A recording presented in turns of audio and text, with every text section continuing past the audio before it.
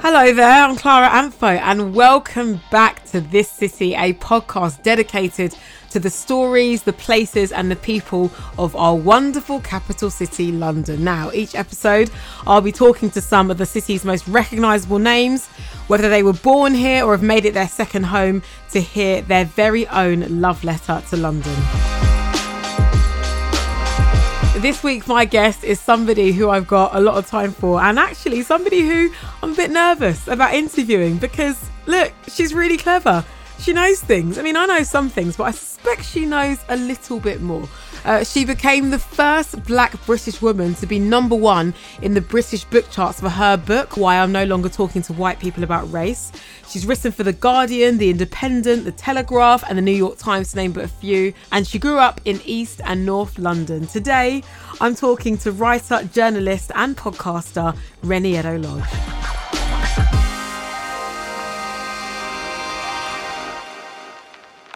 Reni Eddo-Lodge. Hello, Clara. Hi. Welcome to my podcast. Thanks for doing it. Thanks for having me. I always wonder if I should ask friends or friends I'm developing friendships with further if they should do my podcast, because you're just like, well, you know, we chat casually. It's very flattering to say that you're developing a friendship. We've engaged in internet banter with each other for a good few years now, haven't we? We had a Wagamama together once in the South Bank. We did indeed. Yeah, that was a funny time for me. Yeah, I'm not going to go into long detail. That's for therapy. But it was a funny time for me adjusting to, you know, my newfound recognition. And I had a good restoring conversation with you. So I appreciated that. Like, you know, I remember that moment very well. Yeah, because we were at the Wagamamas on the South Bank, and I think as we were about to tuck into our respective katsus and yakisobas, I think someone interrupts the conversation like, Reni, you know, just want to say, and I remember observing that moment, thinking, oh fuck, like no, and I say this with absolute love and respect, thinking she didn't do this for this. She just wrote a book exploring some thoughts. People took to the book, you know, in a way that you didn't expect. And with that comes, you know, being recognised. And I know that you're not an ungrateful person, but I remember that moment thinking like, I remember thinking, fuck, this isn't what she signed up for, but this is now a part of her life. And I think when I say that was a funny time for me, now that I'm in a much better, like, centred place and things have kind of like settled down for me and I'm like adjusted, I look back to that time and I'm like, I need to go on a tour of everybody I interacted with and be like, oh, I'm sorry, it was very strange for me and I was adjusting and I was very like, just very anxious in a way that probably didn't make me the nicest person to hang out with, you know. So I feel like going on an apology tour. And I'm not saying I was a tyrant, I just was so overwhelmed with everything that was happening to me and like changing in my life that like I just wasn't myself, you know. This is getting very deep and I don't know if that's what you picked up. No, look, I'm so here for the deepness, because I'm just trying to remember exactly what period of time that was. So we're talking from what, 2018 or a little bit more? Yeah, 2018. There was this time in 2018 where like anywhere I went, somebody would recognise me, to the point where I was like, I need to start wearing a wig. Like, I can't take this. But we should talk about London because, you know, it's all part and parcel for me. Well, this is it. We're talking about your relationship with London. We're talking about your interactions with people in the city. And I want to, you know, go back to the start like I do with everybody. Your beginnings. Where were you born? I was actually born in Whitechapel, in a hospital that now is disused. But I think I'm told that the filming of the TV show Whitechapel is in the hospital where I was born. I think it was called the Royal London, I'm not sure. Like my early years were in Canary Wharf, like in a flat in Canary Wharf. But then my parents went their separate ways. Me and my mum, who was a single mum, we ended up in an area of South London, like proper outskirts, called Abbey Wood. And then when I was about 7, just before my 7th birthday, I moved to Tottenham. Right. Which is where I was until I went to uni. So, and now I'm in an undisclosed area of East London. So your base years were in Tottenham. Yeah, pretty much. I studied away from home. I was in uni in the northwest of England for like 4 years, but when that wrapped up, for me, there was no other place to go to but London. And, you know, there was some discussion because when I was at uni, I was elected to be student union president. So I stayed there for a year, worked full time. That's how I ended up being there for 4 years. And some people were like, oh, you're going to run again, you know, or you could probably get a job at the university. And I was like, I really do need to be back in London. You know, for me, this is the city where things happen. And I'm not saying that opportunity doesn't exist outside of London, but for me, it was just important to be back in London. For sure. Well, look, so much to discuss, Rennie. You mentioned growing up with your mum in Tottenham. So was it just you and her? Or do you come from a big family? No, it was a pretty small family. We moved to Tottenham because she entered a new relationship. So we moved in with the person who's now my stepdad. And, you know, I basically consider him my dad at this point. And she had a couple more kids with him. And, you know, I would say it was a small family, you know. I do have family in and around London, but for me, it was all about just like this small, like nuclear family. And I guess I would say I spent my formative years in and around Tottenham, and I went to school in Enfield. So basically very much North London. What kind of student were you? Because dare I say, I could imagine you being voted most likely to write a book, or were you the opposite of the professional woman that we know today? I think people in secondary school in particular used to say that I would be likely to be a comedian, basically. Like, I cracked a lot of jokes. I was very extroverted in school. I loved drama. That was probably one of my favourite subjects. Yeah, I just loved like being the class clown, basically. And I've always loved reading and writing. Like, you know, one thing that my mum will say that she loves to boast about is the fact that I was reading at age 4. But I always loved reading and writing, but I did fall out of love with it a bit in secondary school. I found my experience in school, like, I guess I felt underestimated. I just saw the smile just like wipe off your face there. I feel like you weren't expecting me to say that. Like, I found myself basically in the bottom set for a few things. And I felt that, I don't know, it just felt like I'd been sort of like tossed on a scrap heap or something. Do you know what I mean? Like, I knew I was clever. And sometimes I found myself in these streams where it wasn't challenging. And then sometimes I'd find myself in a stream where I just didn't get the grasp of like the basics. And so rather than just like put my hand up and say, oh, sir, I'm really not grasping this, I would just act up, you know, and get sent out. So now that like I'm got all of this success for being an intellectual person, I'm sure my old teachers are shocked. I was in the top set for English, like consistently throughout secondary school, but I never did homework, you know. And I do remember being told that like I was going to get an E at one point by my English teacher. For me, it was rocky. Like, I always felt like I had the ability to do stuff, but sometimes I didn't want to do things, you know. This is genuinely a revelation, because I followed your writing for some years. Of course, you know, I've read the book. I've bought copies of the book for several people. I would never imagine that you would be a raucous school child. Oh, God. What high school did you go to, by the way? I went to St Anne's. Tell me about St Anne's. What was the setup there? It's split into 2 sites. The older ages are in Palmer's Green. I mean, I wasn't even going to go to university until my drama teacher sort of pulled me to a side and was like, okay, look, we're going to sit down and do this application together. My secondary school, it was a fun one. It was an all-girls school. It was Catholic, so there was a lot of girls there who basically came from some kind of like Christianity, religious background, you know, not necessarily Catholicism. And it was also just like super mixed, super multicultural, lots of Nigerians, lots of Ghanaians, lots of Irish girls because of the Catholicism, Greek Cypriots. It was very North London, you know, very North London. Would you say that you had, I guess, a unique experience in that sense, like scholastically and sort of socially with that kind of mix? Because, you know, as we know, London is a diverse area. It is a melting pot, but obviously there are more heavily populated areas with different kinds of people than others. So how was that experience for you, just sort of being socialized amongst all those different types of people? Like, how do you think it affected your worldview? Well, I obviously took it for granted back then. But now that I've had the like incredible luck to have traveled around the world with the book, like, I realized just how unique growing up in that particular environment is. You know, my primary school was super mixed as well. you know, the first primary school I went to wasn't like I was the only one of the few black children. But when I moved to North London, it was extremely mixed, extremely multicultural, to the fact that it was just simply a given. Like, I remember in primary school, there'd be kids who'd turn up and they'd be refugees, wouldn't speak a word of English, and then within a year, like, fluent. Like, it's actually incredible to see that process happening.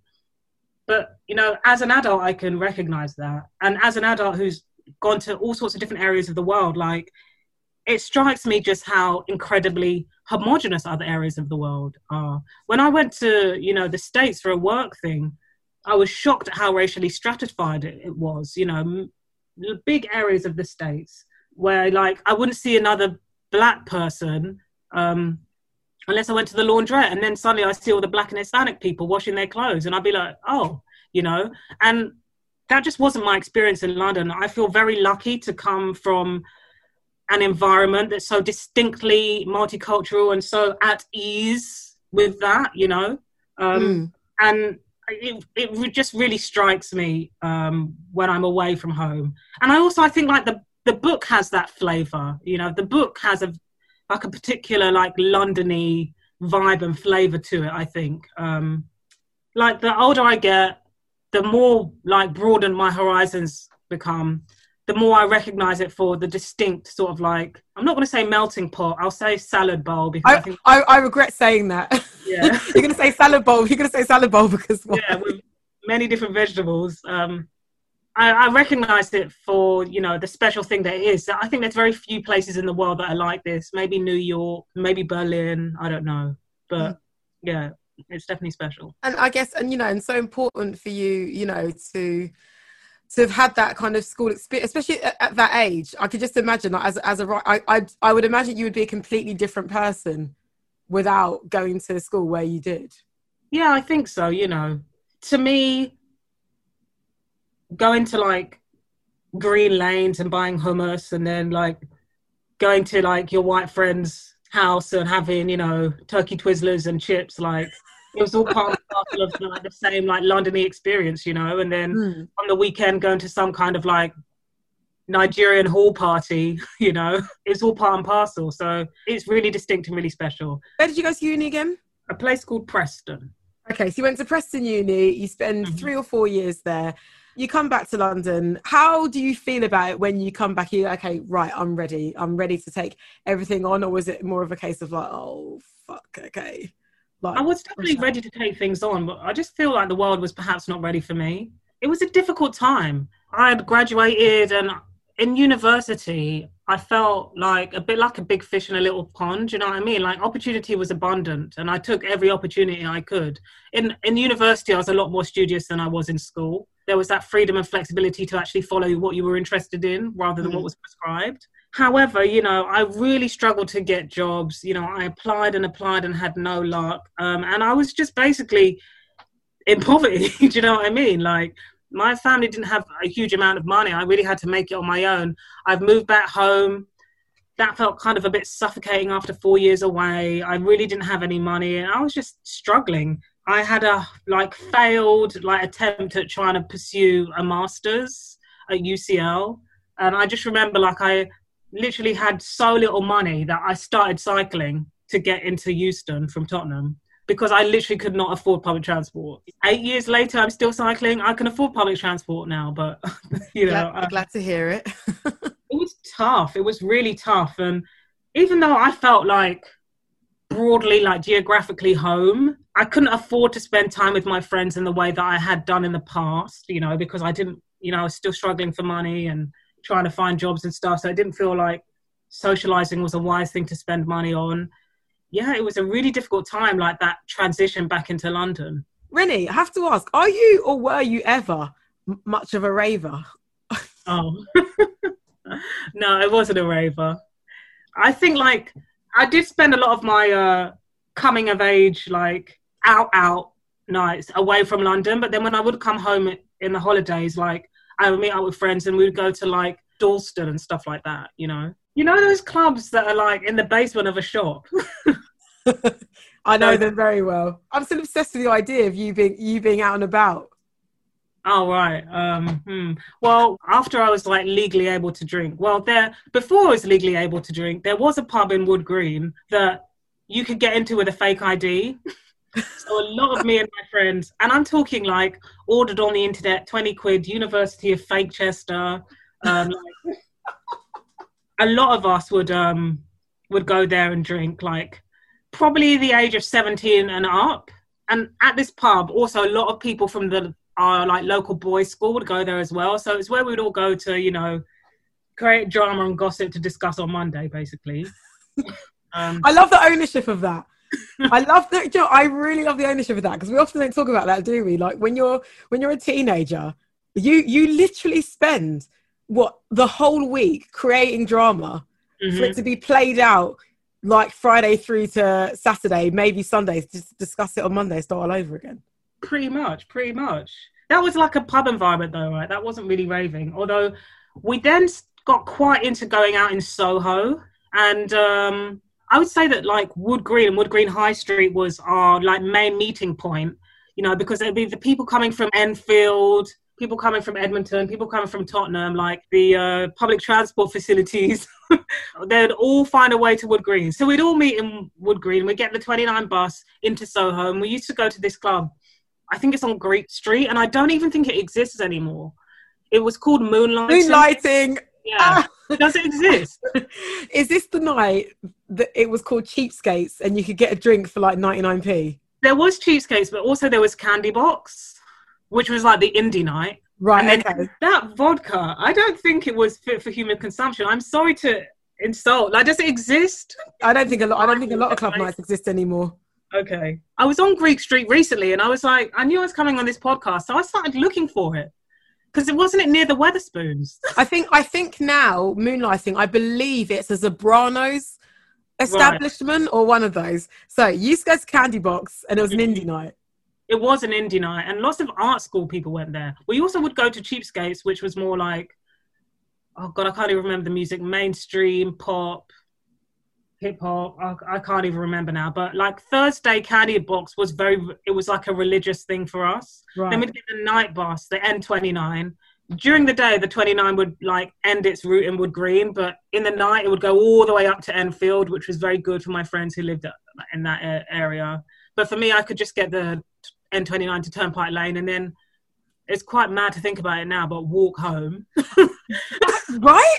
I was just thinking this the other day. I mean, I will always say the night bus is a rite of passage for everybody, whether you have no choice but to take it or not, whether you just want to take it once to experience. Like, I feel like everyone who goes out in London, you just need to take the night bus, because you never know what can happen. And sometimes you can have more fun on the night bus than you can in the club, Honestly, there was some wild and wacky behaviour. I'm too old now for night buses. I will get an Uber, but back then, I saw some wild and wacky behaviour. I saw a man watching pornography on his phone, and we all challenged him. We all called him out. We saw some crazy behaviours, fights, and the journey is so long as well, so long. So I wasn't a raver, Clara, but between the ages of 17 and 19, I was an emo. I got myself some Converse, I got myself some skinny jeans. I was like, I'm a black emo now. Badly relaxed hair? Yeah, well, my hair was always relaxed, but I started to sweep it into a fringe. I think I stopped listening to hip hop, but I started listening to My Chemical Romance. And I made one of the best friends I've ever had in my life, who was also a black emo, who I'm still really good friends with. When I heard that My Chemical Romance might be coming back touring, I think it was at the beginning of this year, I heard it, I messaged her saying, should we go? And she was like, no, Rennie, we shouldn't go.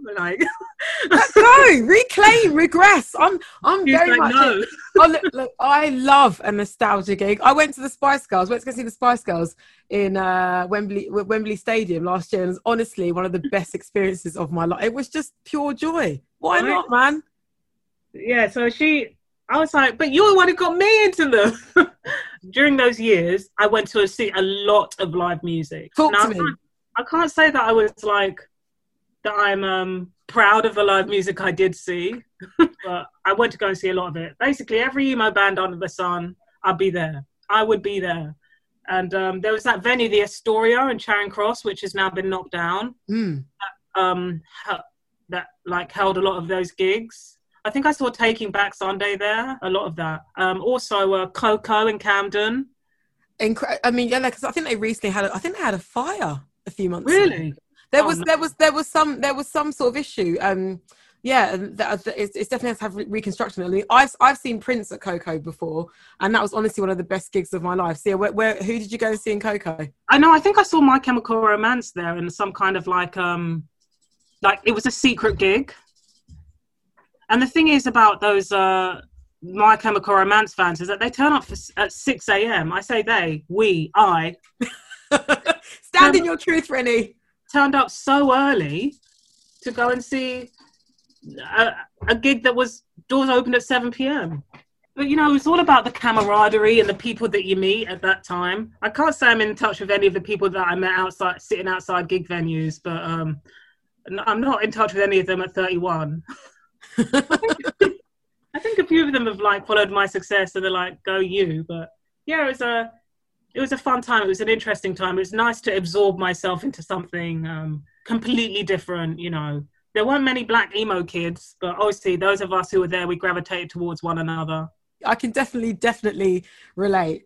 Because I used to be really into No Doubt. I still am into No Doubt. And I went to go see them at the Brixton Academy. And I remember like seeing like all the other black girls in the event and being like, yes, wow. Mm-hmm. Like we exist. And just be like, okay, this is fun. This is cool. Mm-hmm. Absolutely. And I mean, sometimes I miss my like live music days. Like there was a time when like, if there was a band I liked, I would know when they were touring. I would just know. And then I realized, like, in my mid-20s, I was up on politics, but live music, I had no idea. I was like, I need to rebalance. And the other question I was going to ask you was, about jobs. So when you graduated, you came back to London. I mean, obviously, ideally, you would have wanted to get, like, a graduate job, but were you trying to get a job in a cafe, or were you trying to get a job in a bookshop? Like, what jobs did you work? Okay, so when I was in university, I'd started to freelance write. I was blogging, I was doing a bit of freelance writing, and my aim when I moved back to London was... do a master's at UCL, make money by freelance writing and like working in a cafe or something like that. But unfortunately, I just could not get the job. I couldn't even get a little bit of part-time work. And in the end, I found myself like doing a campaigns assistant job. It was basically a graduate job, but the aim was to do it alongside like studying, but it was so full on I couldn't. So I dropped out of the studying basically. I want to talk to you about your book, not in intricate detail. Off mic, I'll say this on the podcast. I don't want to talk to Rennie about the intricacies of her book because Rennie, my dear listeners, has been doing that non-stop for the past, like, 3 years, is it now? Yeah, 3 years. You know, with the events of this year, obviously went back to number 1 in the bestsellers list, which you've been very public about your feelings about that. So I want to... again, not discuss the intricacies of the book, but, you know, a little bit about, I guess, your reaction to seeing it around town. For you as the person that wrote it, how do you react and how's it made you sort of feel, I guess, you know, seeing people out and about with your book on public transport? And do you talk to them? Do they clock you? I've only ever seen a person reading it on the tube once. And it was at my local tube station. And it was this guy, like a white guy, sat on the bench reading. I instantly knew this man's not a Londoner because he sat on the tube bench in the station reading. But anyway, he alighted the train. Boarded. That's the word. Oh yeah, that's it. Alightings get off, isn't it? Boardings get, yeah. He got on the train and I also got on the tube because like I had places to be. And so I just went up to him because he was reading it. And he was so sweet, so kind, so friendly. He told me that he was an Australian man. He told me that it was his like housemate's copy and he'd only just started reading it. And I chatted with him all the way to my stop, actually. He was absolutely shocked and I was like, it is me. And then like, I was like, just look at the back of the book because like, there's a picture of me there. What a flex. What a flex. Yeah, it's me. Do you just want to turn the book over? See this face? So I signed it for him. And we went our separate ways. I can't remember like the entirety of our conversation, but I do remember like seeing him and then like debating in my head whether or not I should go up and say hello. And I decided, you know, it's so rare. Like I hear a lot from like friends and family that they've seen people reading it, but I personally never have. And like, so having seen somebody, I was like, I better take this opportunity. No, I guess it must have been quite edifying, but I can understand that sort of battle of like, okay, does this make me like a massive twat, or does this make me somebody who's just connecting to my reader? I think that like, I have a readership who, you know, they feel very deeply involved with like the material of the book. So it's on me to, if I see someone, just say hello, you know? Mm-hmm. I mean, my readers say hello to me all the time. So it almost felt a bit like how the tables have turned. One thing I did want to go back on, because I did want to know about your writing ritual in the city. Because don't get me wrong, for me, this podcast is about London, but it's also not. It's about people's lives. London's just the, you know, it's the catalyst, it's the umbrella to talk about whatever. But I did want to know about your writing ritual. So again, I'm not trying to talk to you about the intricacies of the book, because you've been speaking about that for the past 3 years, and I know that respectfully you're over it, and that's absolutely fine. But I did want to know about the ritual of writing the book. What was your sort of daily thing? Like what libraries were you going to? Like how were you, you know, finding space like in and around the city to kind of get your work done? Well, at the time I wrote at my kitchen table, pretty much. Though I mean, there's nothing glamorous about that. I didn't go anywhere particular. Because you know, you mentioned the British Library and the Black Archive. Oh yeah. I don't know if you've ever been to like the British Library's reading rooms, but it's a whole like charade basically. If you want to access a book or a piece of information in the British Library, you have to order it online first, and then you have to book it to read in a particular reading room. You can't take your normal bag in there. I think they're worried about people stealing like the archived stuff. Damn. So when you leave, you have to open your laptop, show that you don't have anything hidden in there. Like you have to put all of your bits and pieces, valuables in a clear plastic bag when you go in. And it's like 100% silent in the British Library's reading rooms, 100% silent. So you just go there, get your book. You can take pictures of the pages, but only like a few to avoid like infringing on copyright. You can take notes and stuff like that. So, and you're not to speak to anybody in the Library's reading room. So like it's, can you smile at anyone at least? God damn. I think you can smile. You can probably make eyes at people. I don't know. But I mean, it's quite good if you want to get absorbed in like the source material, which I definitely did. And it was, you know, absolutely fascinating. But because you can't take the books out, like if you're reading a particular book, you have to go back daily. So thank goodness I was in London, because, you know, I was actually commuting into central London daily to finish reading a book. That's such a surreal concept at this point in time, having to venture outside of your home like just to read a book, which is weird, because, you know, like growing up, you know, the library was everything. You know, as a little kid, but you forget, you know, in adulthood it's just, well, like we don't really have to anymore. We're lazy, you know. You can get a book on your phone, can't you? Absolutely. Well, what I really love about buildings like the British Library is that I think that we can take like what we believe is infinite information on the internet for granted, but actually the internet's only been with us for like 30 years. And a lot of the information that I wanted for the book required basically stuff that had been like physically archived and you could only access in person, you know. Sometimes people have messaged me asking, you know, can I see the original source? And I'm like, British Library is, my friend. Like, I can't, it's not going to be online, you know. To me, it was very humbling, I don't know, as a millennial, to really reckon with the fact while I was writing the book that, like, not all information is online. If you want information, go and find it, you know. And on that topic, the Black Cultural Archives, like, they have a much smaller library, obviously. Where is that based again? It's in Brixton, Windrush Square. And my experience of, like, researching there was a lot less formal, a lot more relaxed, and you could speak to people. I remember when I was like doing my research there for the book and stuff, I must have been probably 26 at the time. So this young guy turns to me and he's like, oh, what uni do you go to? Hey, you still got it, hon. I said, oh, I'm not in uni. I'm researching a book. That gives you an idea of who's in there, like what they're doing. They're researching for their dissertations mostly. You know, I enjoyed it and I like going to Brixton. If I was going to settle anywhere else in London, I'd probably settle there, I think. Well, Brixton's just got a really homely feeling, like, you know, especially like the market indoors, like, you know, all the food stalls. Like, so my mum goes and does her money transfers like to my aunties and to my grandma. Yeah.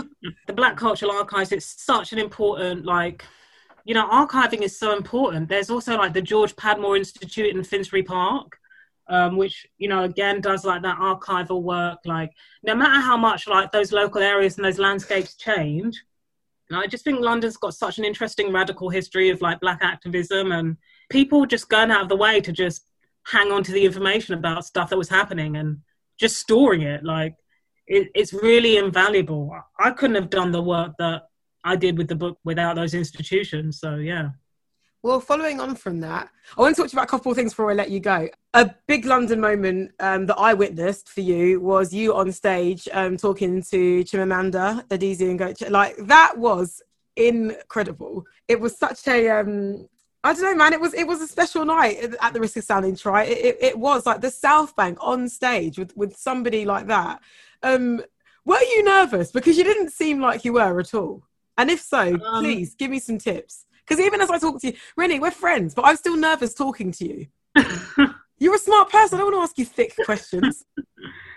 I think your questions are very good. Okay, good. Thank you. That was the insecure part of me, like desperate for your validation. So thank you very much. Continue. When I'm feeling nervous, I over-prepare. When I'm feeling overwhelmed, I over-prepare. So, you know, I'd read Americana, and in prep for that interview with her, I read like all her short stories basically and her other novel, Half of Yellow Sun. I think I'd already read Half of the Yellow Sun at that point, but I'd read Purple Hibiscus. I wanted to be prepared, and I drafted out questions on the stories. I know that people came to the event because they wanted to see, you know, two like high profile Black women vibing with each other, but for me I was like, you know, she's one of my favorite authors, so I was like, I really want to ask her about like the themes and issues, at the risk of sounding like a AQA A-level, you know, exam question. Like, so I over-prepared, and that stopped me feeling nervous. I was very anxious, but you know what's so funny is that I turned up like an hour and a half before the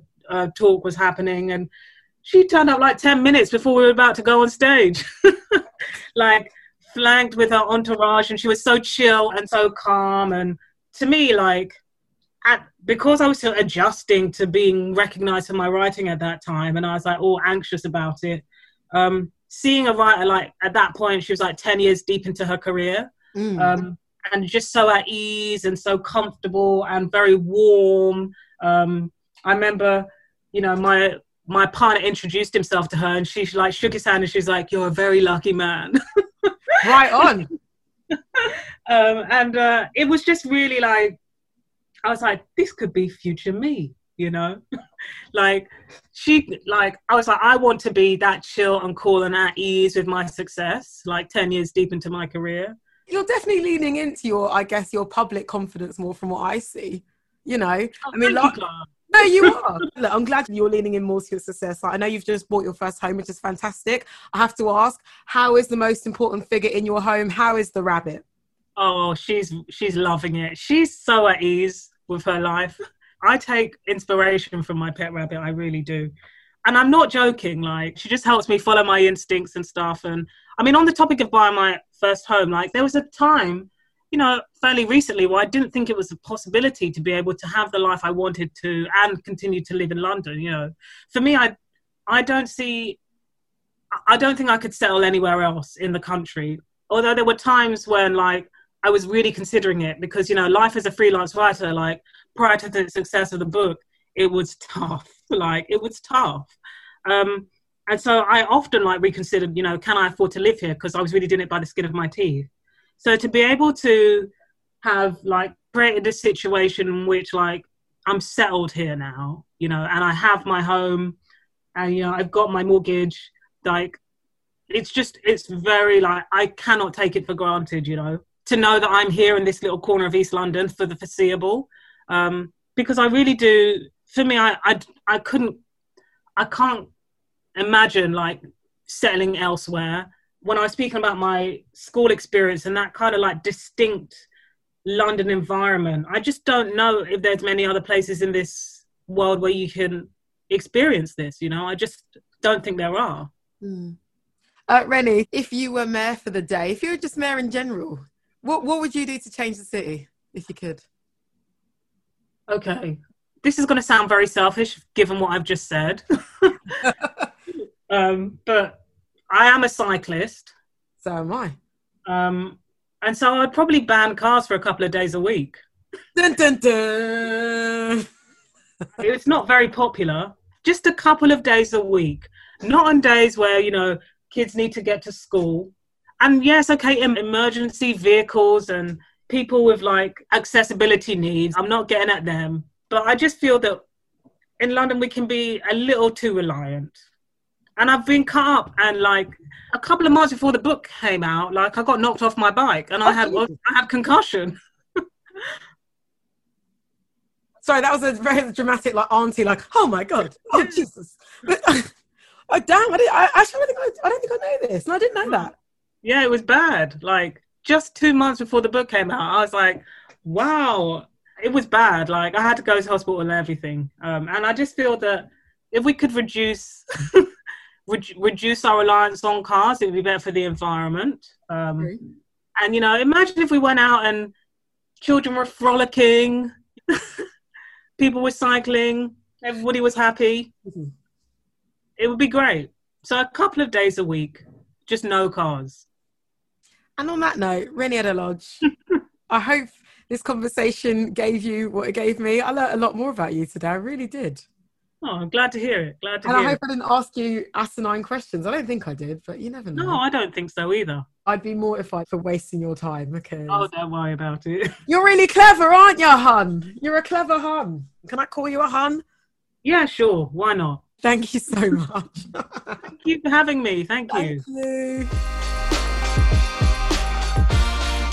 Thank you so very much for joining me for another episode of This City. I've been your host, Clara Antho. And if you've enjoyed the podcast, please let us know. Tell a friend.